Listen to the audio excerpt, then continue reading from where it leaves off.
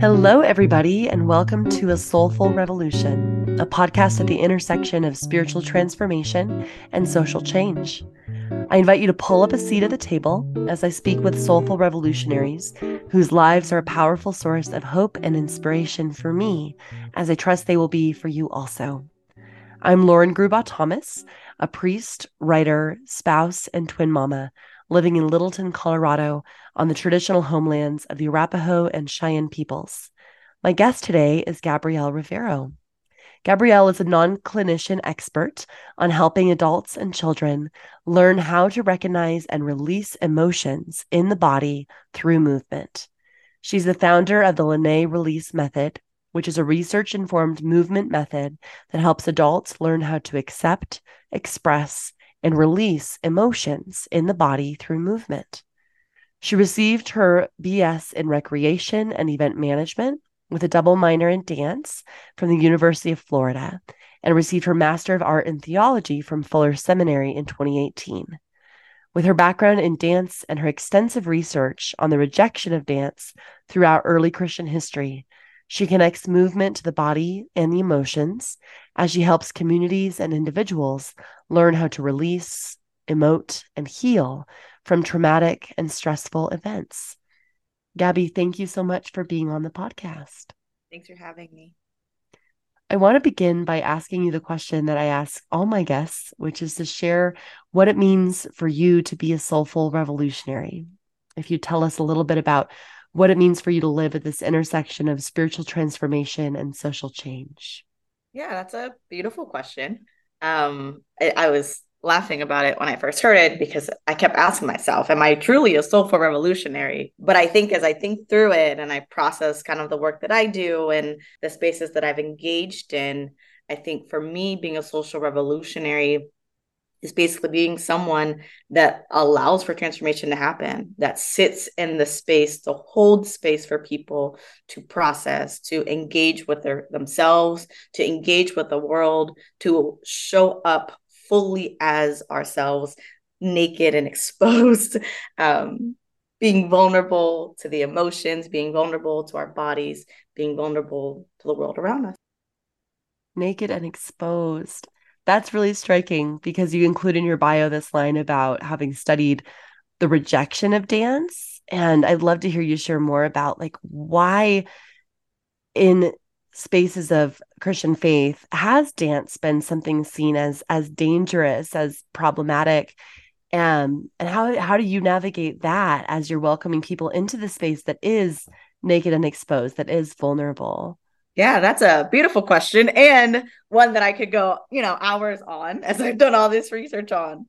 But to give a short little synopsis of kind of what has happened throughout history, is really that as a society, we have understood a movement as sinful. Have this language in the Bible and New Testament that we have this woman that is basically dancing. And in the Bible, it's very vague on the type of dancing she's doing. It's very vague on what is happening in her movements and her body. But she pleased the king. She pleased King Herod. And because of that, he then says, I'll do anything you want, right? At that time, it was, okay, well, I want the head of John the Baptist. And we see John the Baptist being beheaded. And what happens often from that one passage of scripture is that so much of this idea of dance and comes out of that dance now elicits this sin. Dance elicits someone doing anything that someone else wants. And we end up adding in all these nuances that we think was happening, which actually isn't even written in the scripture. And then we even go back further we look at early philosophers, we look at Plato, we look at Fado, and those early philosophers, they start giving this language of our bodies. And for these early philosophers, they saw our bodies actually as evil, as a way that was separating them from God. And as they saw the body as this thing that was disconnecting them from God, they tried to get further and further away from it. But what they were really doing was they were actually trying to get further and further away from their emotions. They were getting further away from the things that made them feel like humans because they wanted to be one with God. And what ended up happening is we end up seeing this long line of this rejection of the body, We see this rejection of the emotions. We start seeing this divide on how does movement engage with the church. And even now we still have different denominations that still say dance is of sin, that's not something that we are allowed to engage with because it excites the passions. And you'll hear that language often, is that it excites the passions. So a lot of what my work ends up becoming is it ends up becoming a space to say, hey, your bodies are okay. Your bodies were made perfectly. And part of all of that is there is this problematic language in the Bible that I think where we end up hearing so much of the body as being something that we need to destroy, we need to submit, it needs to be submitted under. It's something that we end up hurting. So then we end up having this relationship with the body that ends up becoming negative, where we see this body as this thing that we need to reject. And as we reject the body, we actually disconnect from it. And then we disconnect from the self, we disconnect from the emotions, and we actually end up getting sicker. All of our research now says that it actually ends up hurting us by rejecting the body and doesn't actually help us. So now we have to go back in and say, hey, you've been trained and taught to think that your bodies are bad and they're holding these areas of evil, but actually it's good. And you can't actually connect to God without it. That being one with the self actually allows you to engage with the world around you in ways that you've never even expected, never even been able to process. So a lot of it is going back to that base of, hey, our bodies are beautiful. Our bodies are perfect. There's actually nothing wrong with the body. Engaging in the body doesn't actually take you further away from God. It actually brings you closer to God. Wow. I really am picking up in what you're saying, this idea of movement and dance being associated with violence, when in fact what you're describing is that all of what we're learning through science is that movement is healing. Movement is nonviolence. Movement is how we reconnect with spirit. Yeah. Yeah, it truly is. And there is now a lot more research that's coming out and saying this more so. There was a research article that came out recently, I think in the last month, where they were looking at movement in regards to dementia. And so much of what they've understood as dementia is that it's the lack of the body, the lack of the brain starting to shut down. And even with Parkinson's, they're saying, okay, we look at Parkinson's and it's the lack of the body starting to shut down and the body being unable to move. But now research coming out that's saying when we move, we actually receive dopamine. That when we move, we actually can engage with the world in a way that actually makes us feel better. Right. In a way that actually makes us feel whole. In a way that actually brings back memories to the brain. That movement actually allows us to engage with the world in ways that we haven't even processed yet, in ways we haven't even engaged with yet. But we have been trained and we have been taught to think that it fits in this little box of a sense of violence or a sense of evil, a sense of that it just excites something, that it brings up sexual desires, and what you'll see often. And it's like, well, actually, no, it actually allows us to connect to ourselves in ways that allows us to be whole and happier and healthier beings. I really appreciate that. I think a lot about the kind of stories that we tell being guides for the work that we do in the world, that we are limited by our imagination, the greater our imagination of what is possible for the world, for our communities, for our families, for ourselves. That is what frees us and allows us to move in the world and through the world with courage and conviction.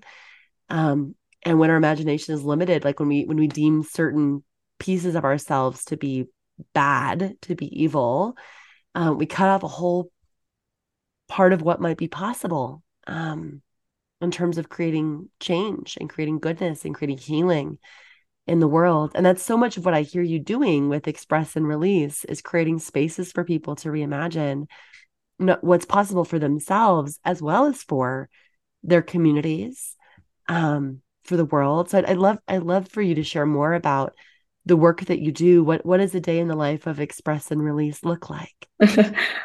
Yeah, so many things. Man. So a lot of my work ends up becoming exactly what you said. It's creating spaces for people to show up in the world with their full selves, with their full bodies. It's really interesting. People come in because half the time people don't think that everyone feels like they're fine because they have been engaging with the world as they know how.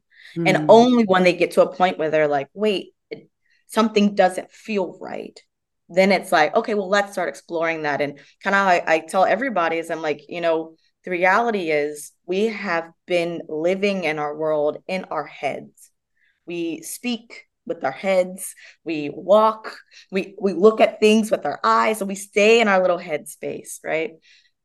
But learning how to engage the rest of the body, learning how to engage our fingers, our toes, our knees, our elbows, and we're being reminded that all of those parts of our body actually have space, that they should take space, that they engage with our whole selves. It actually allows us to show up in the world as a whole being. So a lot of my work is actually teaching people how to do that. How do you show up with your whole self? Because actually, as you show up with your whole self, you actually engage with movement.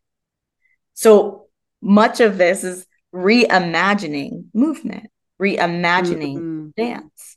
Because what we have understood dance to be is that it is in this box of ballet or jazz. So even when I tell people, oh yeah, I do therapeutic dance, they're like, okay, so you teach dance classes. And I'm like, no, nothing close. And part of that is because we have this box of what we think dance is. I mean, that's part of why dance has been labeled as this sin for so long biblically, because we automatically put it into this sphere of dance looks like this. Dance is ballet, dance is jazz, dance is hip hop.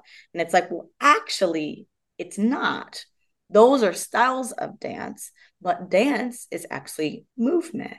Actually, the Oxford definition of dance is that it's movement or a series of movements that are actually done rhythmically to music. And then I add in to silence or the rhythm of your own life. So much of what we end up doing is we're actually teaching people, how do you engage with your own lives, your own bodies, and pull out your own dances.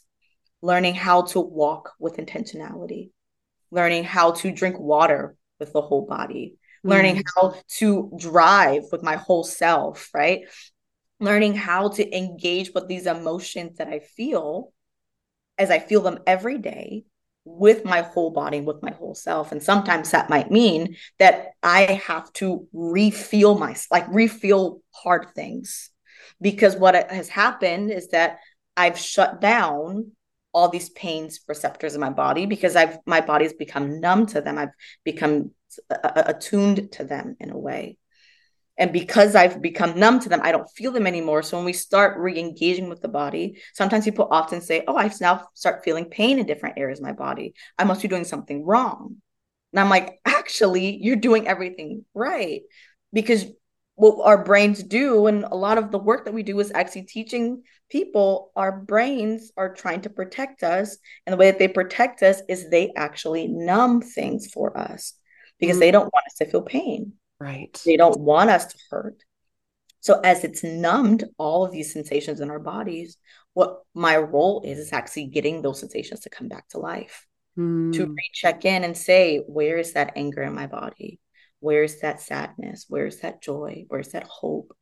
And move through those things, learning how to move through those things with my bodies every single day. And that's really what my classes are all about. That's what we do in those spaces, is we just give people access to start processing anger with movement, joy with movement, sadness with movement, grief with movement. And giving that intentional space of the emotions actually then destigmatizes it. It actually gives our body access to start engaging with it freely without fear or shame. without fear and shame. Yeah. I wonder if you could speak a little bit more about how these spaces help folks to heal from trauma, particularly as you're working with communities of color, with people of color who are coming in and are becoming aware of the trauma of white supremacy carried in their bodies, and what that means for you, as Yeah. a Black woman, to be doing this work, to be holding space for yourself and for others to heal from the trauma inflicted by the violence of white supremacy in our world. Yeah. I'm glad you asked me that question, because I've been finding myself now in a space and time where I am holding space for Black women to process. So a few months ago, we ended up doing a research study on this method. So in my bio, you mentioned the Lenae Release Method, right? And it's basically a 6 movement practice method that helps people process emotions, to accept their emotions, express them through movements, release them from the self. So we ended up doing a research study to see how effective is this? Because we were just like, I put this whole thing together, did all this research, but does it work? And if so, how? So we did all the research, right? We brought in 7 Black women and we said, let's try it first for this specific group of people. Let's just see, how does it work in this context? How does it work in this space? I'm a Black female. So I'm like, I understand, I identify. Let's bring in these 7 Black women that have some sort of Black trauma, so that they have to, so what that really means is that they've lived in America. Because being in America as a Black person, Black female specifically, you're going to deal with some type of trauma, right? So we invited them all in and we said, okay, we're going to start you here. We're going to go through these movement practices for the next 6 weeks. And we're going to see how you respond to your emotions, how you recognize them, how you release them. So they all come in first week. And we just, like, me and the researcher, we didn't really know like what was going to happen. We were just kind of like feeling it out. Like, we're like, what is this? Like, so we all come together and I'm like, all right, guys, we're going to do this. And all these women come in and we start making our group guidelines, because for workshops, we set up guidelines together as a group where everyone contributes to different things that they need for that space to feel safe for them. So everyone starts writing in different things and we start putting them all into a hat, because everyone wants it to be anonymous. So they're like writing on a piece of paper and throwing it into a hat. And I'm writing out each person's thing that they need, each person's guideline that they want to include in the space. And as we're doing it, everyone's laughing and talking, and we're experienced community, right? And the researcher in the room, she's the only white woman in the room, and she's been doing research for years, and she stops and she's like, this is strange. I'm like, what? I don't understand what's going on. And she's like, I've done research for years. I've done research studies with many different populations. She's like, but what I've never seen in a research study is Black joy. What I've never seen is a group of people that don't know each other come together and start collaborating and having community together just by being invited into the same space. And I was like, wait, what? Interesting. So then we finished our first week and I'm like, okay, guys, we're going to start doing movement. And then we finished week 1 and I stopped and I said, wait a second. I think what we just did is something bigger than we both realized we did. I'm talking to the researcher and she's like, well, what do you mean? And I'm like, we are giving Black women access to their ancestral roots that they have yet to tap into. Wow. I'm like, as a Black community, as African slaves, we as African slaves, like, movement was a part of our identity. It was a part of our history. And we have lost that. It's been stripped away from us through slavery. And in this research study, in these spaces, we're giving it back. We're saying, hey, you are allowed to move your bodies again. Hey, you are invited to engage with the body again. And I watched these 7 Black women go from, I don't really know my body, I'm not sure about my emotions. And each week we discussed, and each one's like, yeah, like it's difficult to process, it's difficult to express anger, etc. And we get to week 7, we get to week 6, and we finish the research study, and every single participant was able to process. Their mental health improved. We started each person each week. Week 1, we gave them a PHQ-9 score, which essentially was a depression screening. And we said, okay, where are you starting at? And they didn't know. They all were just filling out the survey. And every one of those Black women actually scored a 8 or above, which basically means that they all were had moderate to severe depression across the board. So these Black women, none of them came in and said, I'm depressed. None of them came in and said I had any problems or any issues. They just were like, I just saw your flyer and I wanted to try it. But all of them were actually, they've all scored moderate to severe depression. The end of our 6 weeks, we redo that same PHQ-9 score, and every one of them dropped their score by almost half across the board. That someone that started with an 8 ended with a 0. Wow.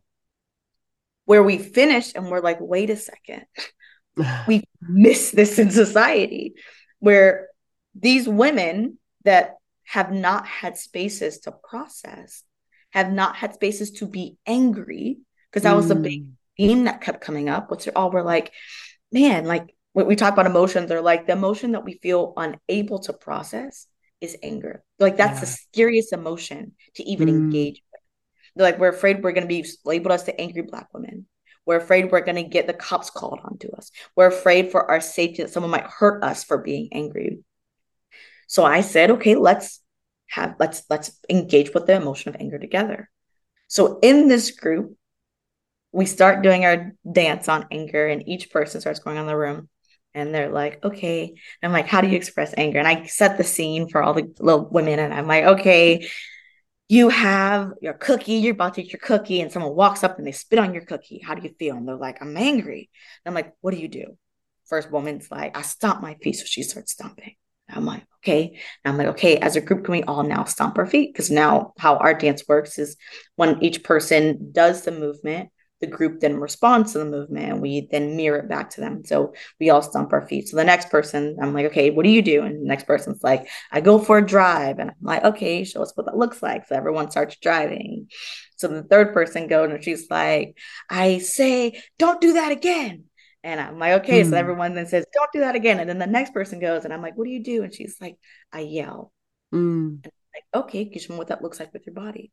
And she just wails it out. She's like, ah. And it was at that moment that all 6 other people in that room felt very uncomfortable. You can see their faces all feel like, I can't do that. Yeah. You want me to mirror that? And I'm like, yeah. So as we do, we're now going to all yell. And you can see them all like say it quietly, like, ah. And I'm like, okay, that's right. First time, like, no worries. But then we do our dance again. And then it gets a little bit louder. And they're like, ah. Because every time we add on someone's movements, we go back through the dance. So we finish our dance now. We have now 10 movements between everybody in the room. And that the yell gets even louder. So then we turn our music on. And now the music now then really elicits the emotion. So now we're playing music that makes us feel a little bit angry and feels like we can get it out, right? So we then start doing our dance. And it was at this moment that I watched all 7 of these women yell like nobody's business. Wow. And they let go. They truly, I could hear the cries of like their grief. I could hear them letting go of their limits, and they're just letting it out. And you could see all of them just finish, and they just look so peaceful. And we discuss it after, and they're like, I have never yelled like that before. Each woman is like, I didn't even know I needed that, but I need to figure out how to incorporate yelling into my life. I feel so much better just from doing this alone. And giving space like that is what changes everything. Like for Black people, women and men, we often say we don't have spaces to express. Yeah. We don't have spaces to be angry, where we feel safe to process our anger. But inviting people, men, women of all ethnicities to come to come together and say, hey, express your anger, yell if you need to, let it out, that actually allows and invites healing into generational trauma. Yes. That people have not even been able to access. Ooh, wow. So, yeah. Thank you for that image and for that window into that sacred space. Yeah. I'm so inspired by that thread that you're pulling between the ancestors and the people that you're working with, and the healing that then produces for their families and for the people who will come after. Yeah. That's breaking generational trauma. Yeah. And so much now, like in the research now, we now see that emotions and trauma is actually stored on our bodies, in our bodies. Yeah. Right. So if that's the case, then the question that becomes, well, then how do we access that trauma to let go of that trauma? And if we're only doing talk therapy, we're not actually engaging with all of those emotions that are stored in our bodies. If we're only going to the gym, then we're not actually engaging with those trauma because we're not giving ourselves spaces to process those emotions that come up, the traumas that come up. We are constantly in the push to the side, avoid the feelings. Oh, it's okay. I don't need to process that now. I don't want to think about anything negative. I hear that all the time. And I'm like, the only way the body heals is if the negative is allowed. If we reframe from thinking as you're negative and a positive, and we start reframing emotions as just emotions. Yeah. They're all just blue. And there is no red, there is no green. It's just blue. Whether it's anger or sadness, jealousy or fear, anxiety or excitement, they're all blue. And everyone needs to be processed, has to be expressed, has to be let go of. Yeah. But in safe ways. Because what actually ends up happening, the reason why we end up pushing them aside is because we've expressed them in unsafe ways and unhealthy. And then we've said, oh, okay, well, that's now bad. It's like, well, no, it's okay to feel jealous, but it's not okay to now hurt our neighbor. Like, that's what we don't want to do. But jealousy is a natural emotion. Avoiding it doesn't make the jealousy go away. Yeah. Hiding from it, compartmentalizing it, doesn't make it go away. And that's where the violence comes from, is in the denial and in the numbing. Yeah. Truly. The violence to self or the violence to others. Yes. So allowing the body to actually feel it helps us not react to it on ourselves or somebody else. Giving it a channel out, because like I tell people all the time, the emotions are going to come out, whether we like it or not. Now, we have the option and the choice to choose how they come out, but they will come out. And it might be in a reaction way where we're hurting somebody else or ourselves or the environment, or it's in a controlled way where we're deciding, hey, anger, I'm inviting you to be present in my body in this space, and there's nothing wrong with you. There's nothing wrong with the anger. There's nothing wrong with me for feeling angry. I'm allowed to feel that anger and validating it in myself and in the community. Yeah. Well, and that makes me think of how you've done this work with your children. And I'd love to invite you to share about the way you practice this with your parenting, this method of expressing emotions and releasing them through movement, how you've learned this from your children, as I know they've been teachers for you, and how you are transforming the way that you parent and again, breaking some of those generational cycles with your own children. Yeah, that's a great question. So I created this whole thing, right? Express and release. And everyone's like, oh, the master behind all of these things. But really, it wasn't me. It was my kids.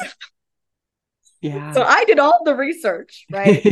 Looked it up. I knew all the things about Plato and Fado. And I'm like, oh yeah, I got this. And then I got pregnant and I started having kids. And I'm like, oh, no Here come bodies. Right? Like, what is that?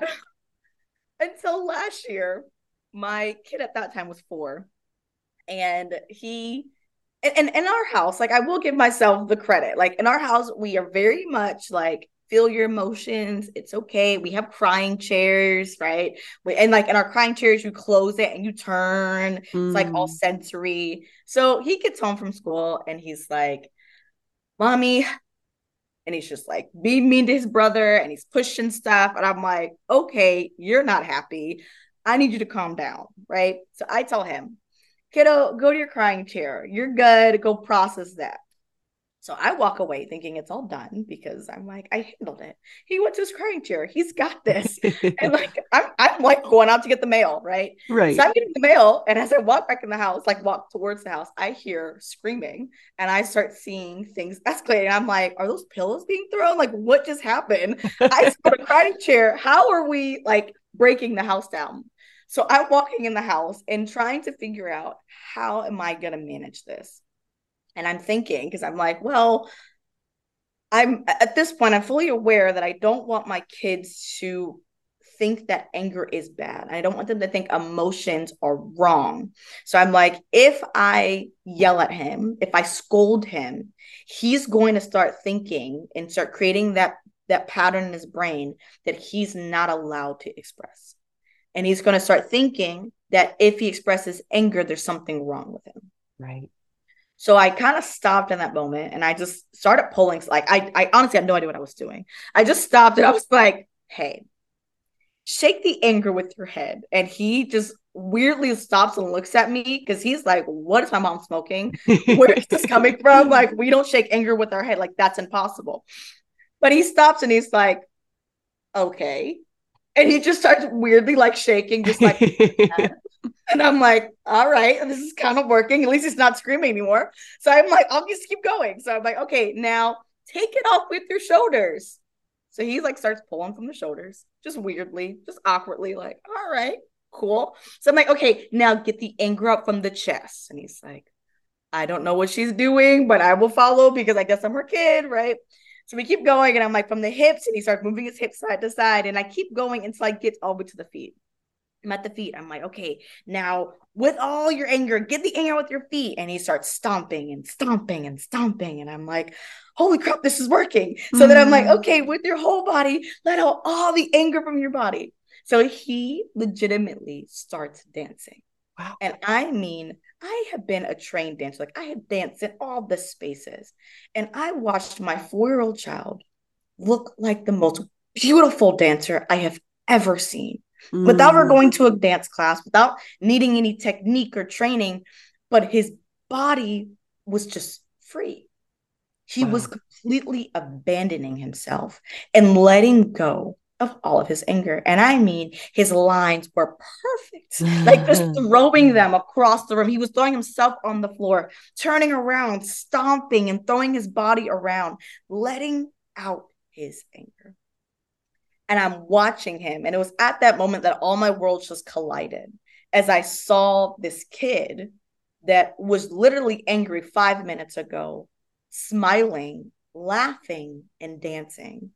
And I did all this research that said, oh, the body and the emotions, everyone's rejected them for so long. And I watched it all just combine together. And I said, oh my gosh, we've missed it. The way to process our emotions isn't to reject them, it's to express them. And the way that he expresses them is with movement. He literally took the anger from inside of his body out of his body. And he finishes the whole thing and he stops and I'm like, hey kiddo, you're good? Like, what was wrong? And he's like, oh, my head was hurting. Oh, okay, cool. Wow, he was able to speak what was hurting him. He was able to speak what was hurting him. Mm-hmm. But 5 minutes ago, he couldn't. Yeah. He couldn't get the words out because he was so overwhelmed with the emotion. Yeah. But letting the emotion out, he then had the language to communicate. And that's actually what we see more often than not. People are unable to express what they need with words because they're full of emotions in their bodies. So we finished all of our movement practice, and I'm like, okay, cool. We can do that again if you need, but like, I don't know what I'm doing. So the next day I'm in the kitchen and I'm cooking, and he hears me like being super pissed in the kitchen. And I'm like, and I'm like doing whatever, like just being annoyed. And he's like, Mommy, what's wrong? I'm like, I'm frustrated. And he's like, well, dance it out. Okay. Touche.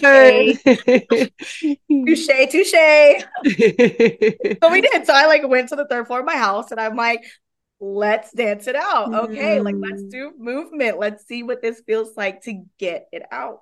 And that became the language of our home. That for at that time he was 4, and my other kid, who was 3, we danced everything out. So people would see me with my younger kid, because my younger kid, like Mateo, the 4-year-older, he did it. Like he's like pulling out. He's like, cool, this is great. My younger kid, right? He was like, I'm not sure about this. This is a little interesting. So my younger kid, what he does is actually interesting. And this is actually where I get the second practice of mirroring and dancing.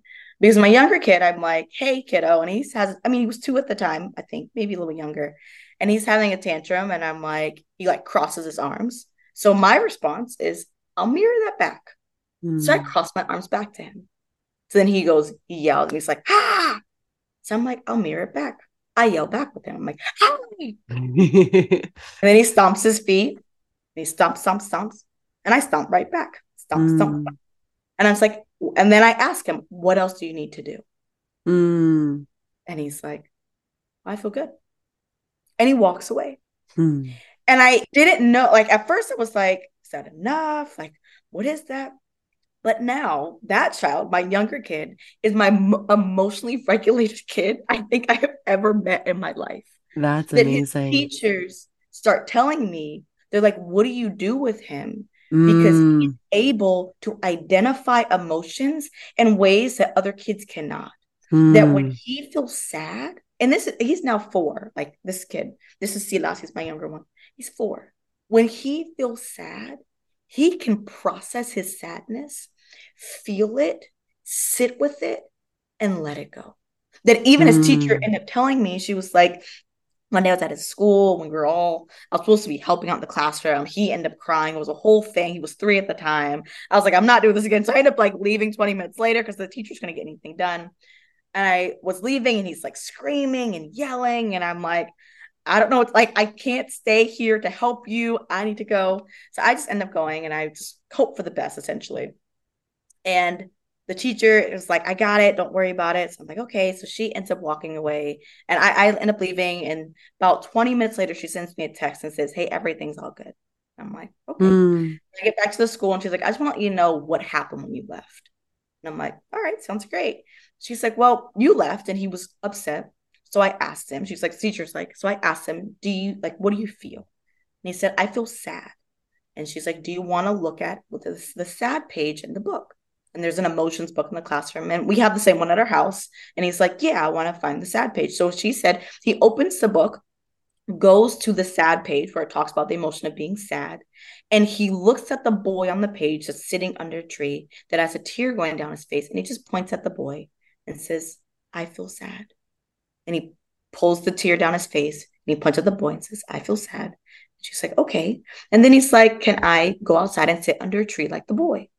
Oh, she's like, okay, sure. So he sits under a tree like the boy, and he sits and he feels sad, and he just cries a little bit under the tree by himself.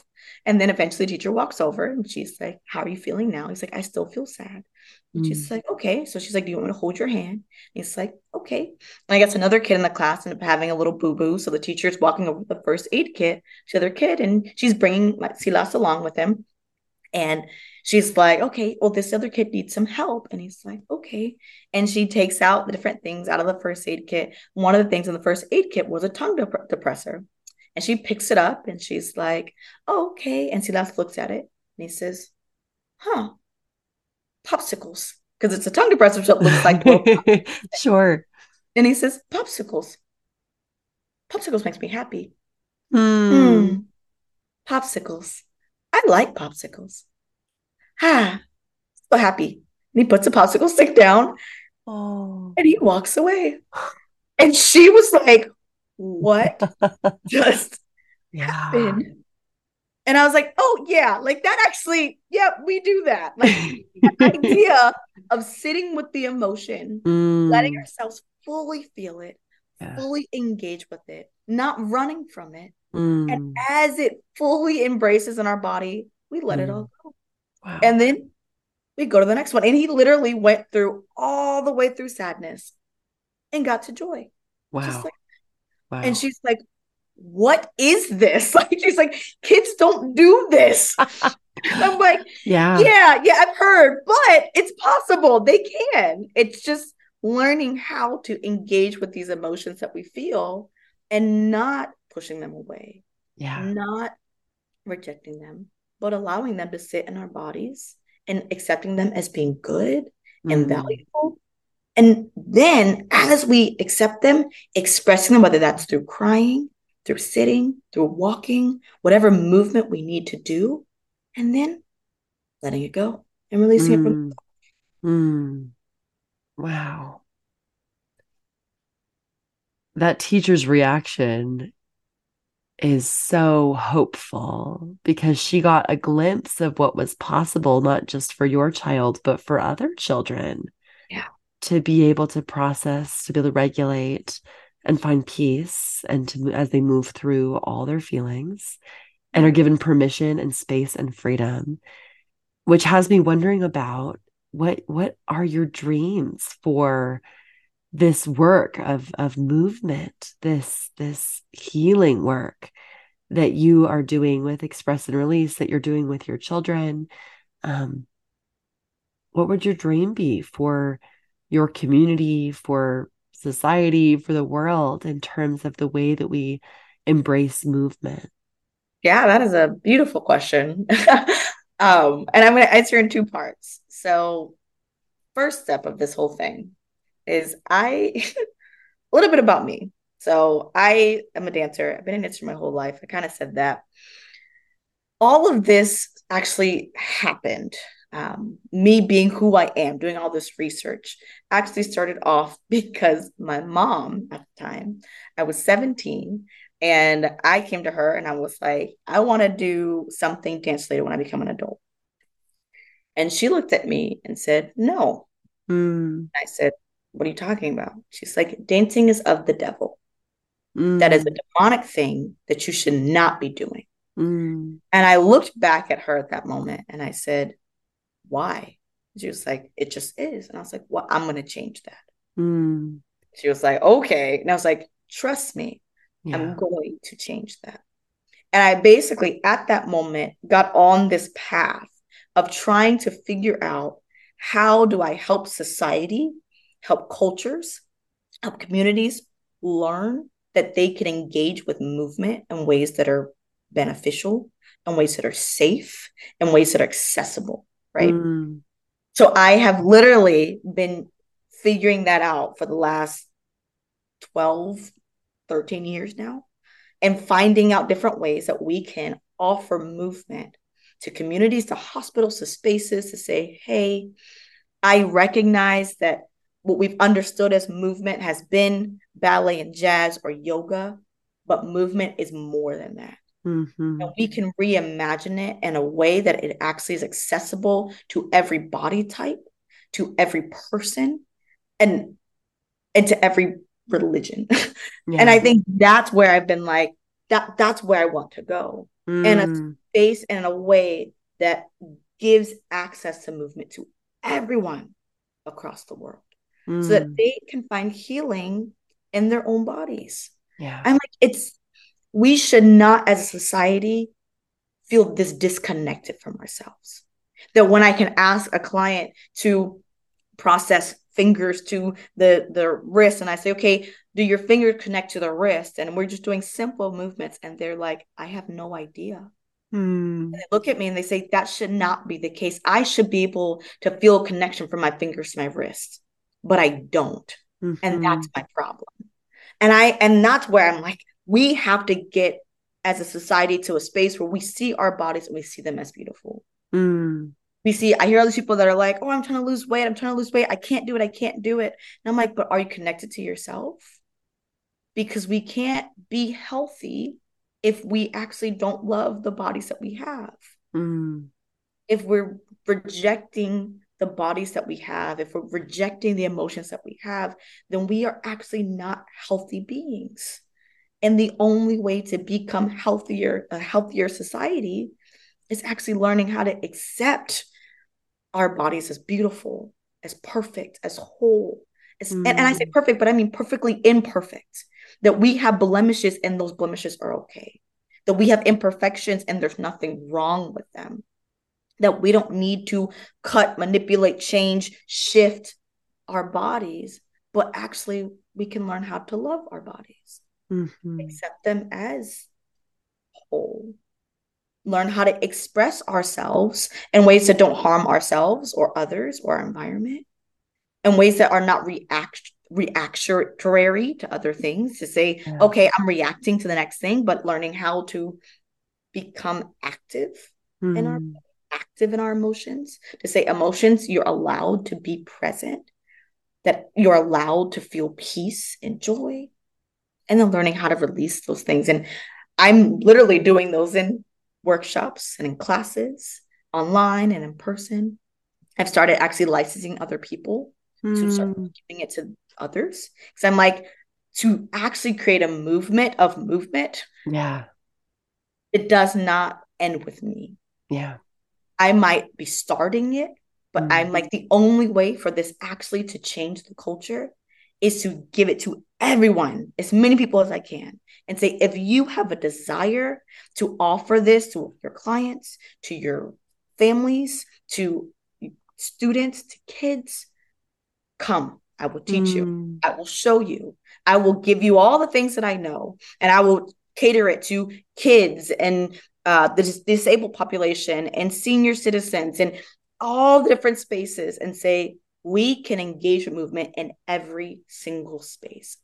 And as we do that, let's just watch how our mental health changes. So much has been going on in society and the news that says, oh, we're in a mental health crisis. Yeah. The current statistic is that 50 million Americans are suffering a mental illness. Yeah. And they define mental illness as so many different things, whether bipolar, depression, anxiety. But those are 50 million Americans that we know of. Right. There's so many that we don't know that are suffering from anxiety or depression every day. But we shouldn't be there. And part of it is COVID kind of got us there, and COVID made us sit with all these emotions alone by ourselves. And it kind of created this crucible for our mental health. But now becomes a question of, well, how do we address it? Because what we're doing is not enough. So what else do we need to add into our mental health sphere and our mental health scape to start saying, let's give more, let's offer more, because people need more. Yeah. I'm like, anyone, anywhere, I will give everything I got to you. I will give. I do private sessions. I might come on in. We'll do one-on-one if you're just like, hey, I don't want to do this in a group. I want to just try this with myself. I want to see how my body feels. I want to find some safety in myself. I'm like, yes, we'll sit one-on-one and find an individualized plan for you. If you're like, I want to be in a community. I want to know what it feels like to process an emotion with a community, whether that's anger or joy or sadness, and give a language as a community of an emotion. Then we have online classes, in-person classes. And if you're just like, I want to do this, I want to be licensed, I want to do what you do, I want to go everywhere and have students and classes and everything, come on down. I got you too. Anyway, you want to engage with this type of stuff, I am all about it. So where can people find you, to join you, to move with you? Yes. You can find me at the letter N, release.com. You'll find my website there. And you can also find us on Facebook and Instagram at Express and Release. And then you can also email me if you're just like, I want to reach out to you personally at Gabby, Gabby at expressandrelease.com. Amazing. I hope that listeners will do that. I've personally taken a class with you and found it to be such a healing experience and a reconnecting experience with my own body and with this imagination of a different world. And so I see you as the soulful revolutionary who is inviting folks into a healing journey that is not only about individual healing, but is about this sense of collective healing and freedom and liberation from all the stories that we've told ourselves about not belonging to our bodies, not belonging to one another, not belonging to ourselves. And so I thank you for the work that you're doing in the world. Thank you so much. Thank you so much for having me. Thank you so much for inviting me to be here. Oftentimes, I don't see myself as a soulful revolutionary, but as I talk, I'm like, oh, yeah. I am trying to make a revolution right now. Yes. You're doing the good work. And thank you so much for being on the podcast today. Thanks for listening to Soulful Revolution. If you enjoyed this podcast, we are made possible entirely by listeners like you. You can support this work by becoming a subscriber on Substack or by leaving us a review on your favorite podcasting platform. See you next time.